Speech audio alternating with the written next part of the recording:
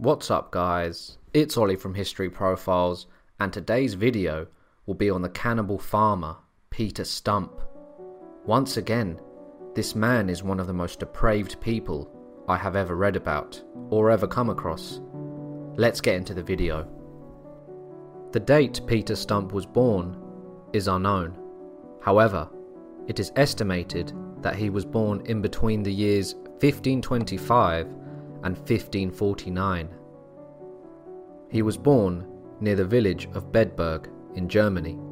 His name is derived from the German word for stump, as it is said that he had a missing hand and only had a stump there, hence his name, Peter Stumpp. When Peter was just 12 years old, he became interested in black magic and the occult. He even allegedly practiced necromancy and sorcery throughout his life. It wouldn't be long till Peter made a deal with the devil and sold his soul to Lucifer when he was around 20 years old.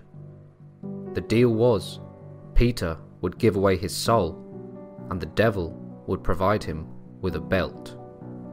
This belt, however, was special. As soon as the belt would be put on, he would be transformed into a werewolf. In this state, he would now be powerful but greedy and have a thirst for blood.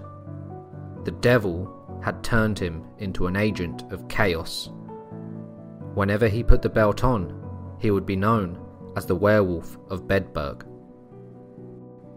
Although Peter only had one hand, he still made very good money for a farmer back then and was considered to be quite wealthy. Peter would also marry and have 2 children, a boy and a girl.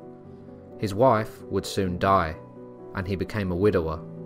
Another woman in town would catch his eye and he then took her as his mistress. Her name was Catherine and she was well known around the town. She was tall, slender, described as fair of face and very beautiful. For the rest of his life, after the deal with Satan, he would terrify the village of Bedburg.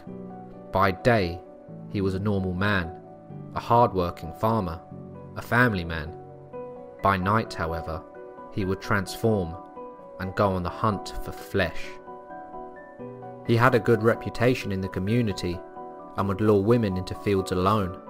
He would then murder them. He would remove his belt and slip back into society.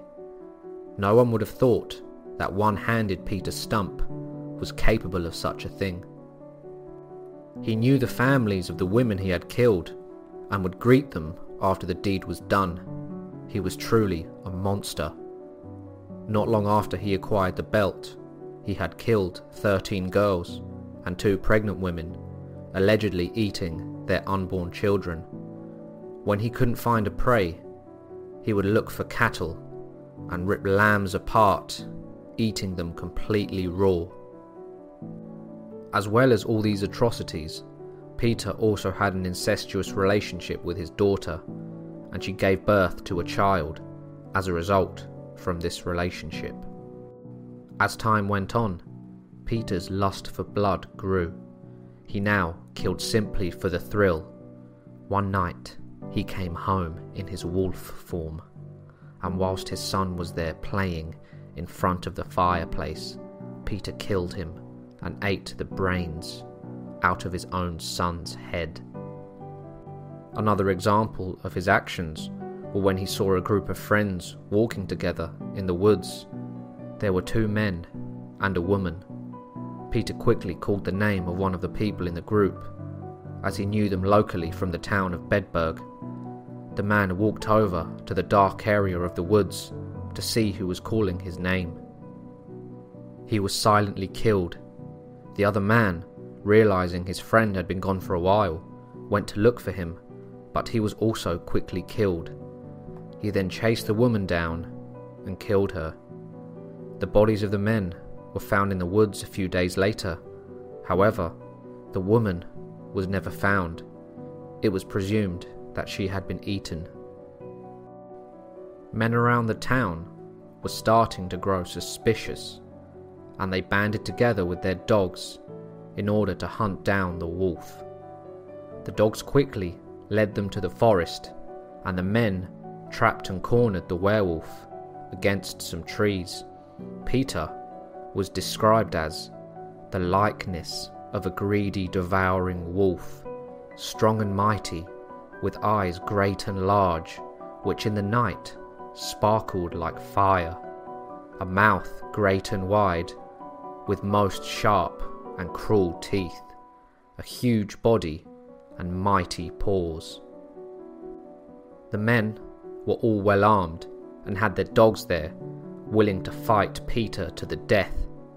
However, he slipped out of his belt and regained his human form.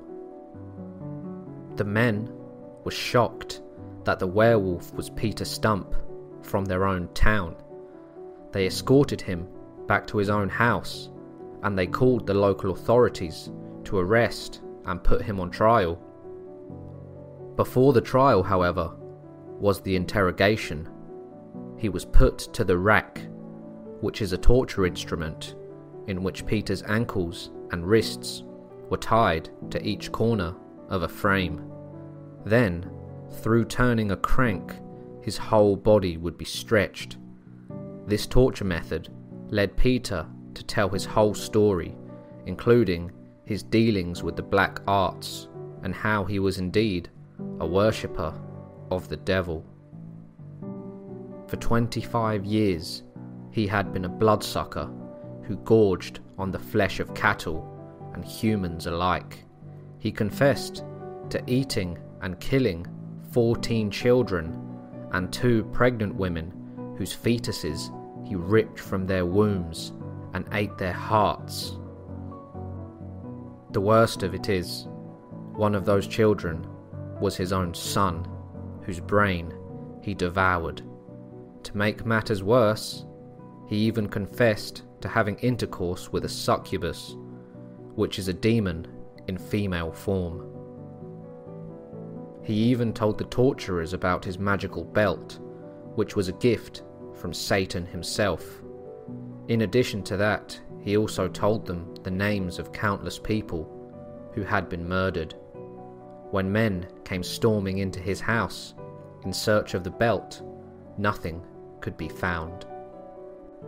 It is widely assumed that the devil took his transformation device back and left Peter to be tormented, waiting till his soul joined him in hell.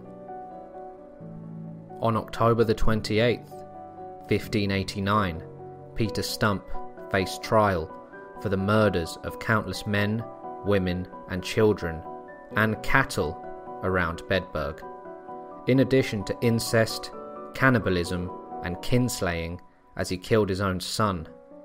Due to his confessions, he was found guilty immediately and was sentenced to endure the torments which his deeds deserved. On October the 31st, alongside his daughter and his mistress, he was put to the wheel, where his bones were shattered. Next, he would endure red-hot pincers ripping bits of flesh from his body. His arms and legs were then completely broken by a man swinging the blunt side of an axe head at the pivotal parts of the bone. This was done as Peter had practiced necromancy and the people didn't want him rising from the dead. Finally, he was put out of his misery and beheaded. His broken body was then consumed by flames of a pyre. His daughter and mistress's body were also burned. A pole was then erected with the figure of a wolf on it, and Peter Stumpp's head was placed on the top of the pole. Peter's story is one of many when it comes to people dealing with the dark arts and Satan. Was he truly a werewolf? Did he truly commit these barbaric acts? Did he beg for death under torture and lie to end his pain?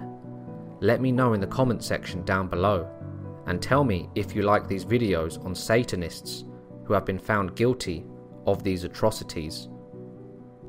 Once again, dark forces were prevalent in those times, the same forces are still here today, except these people stay hidden in the shadows.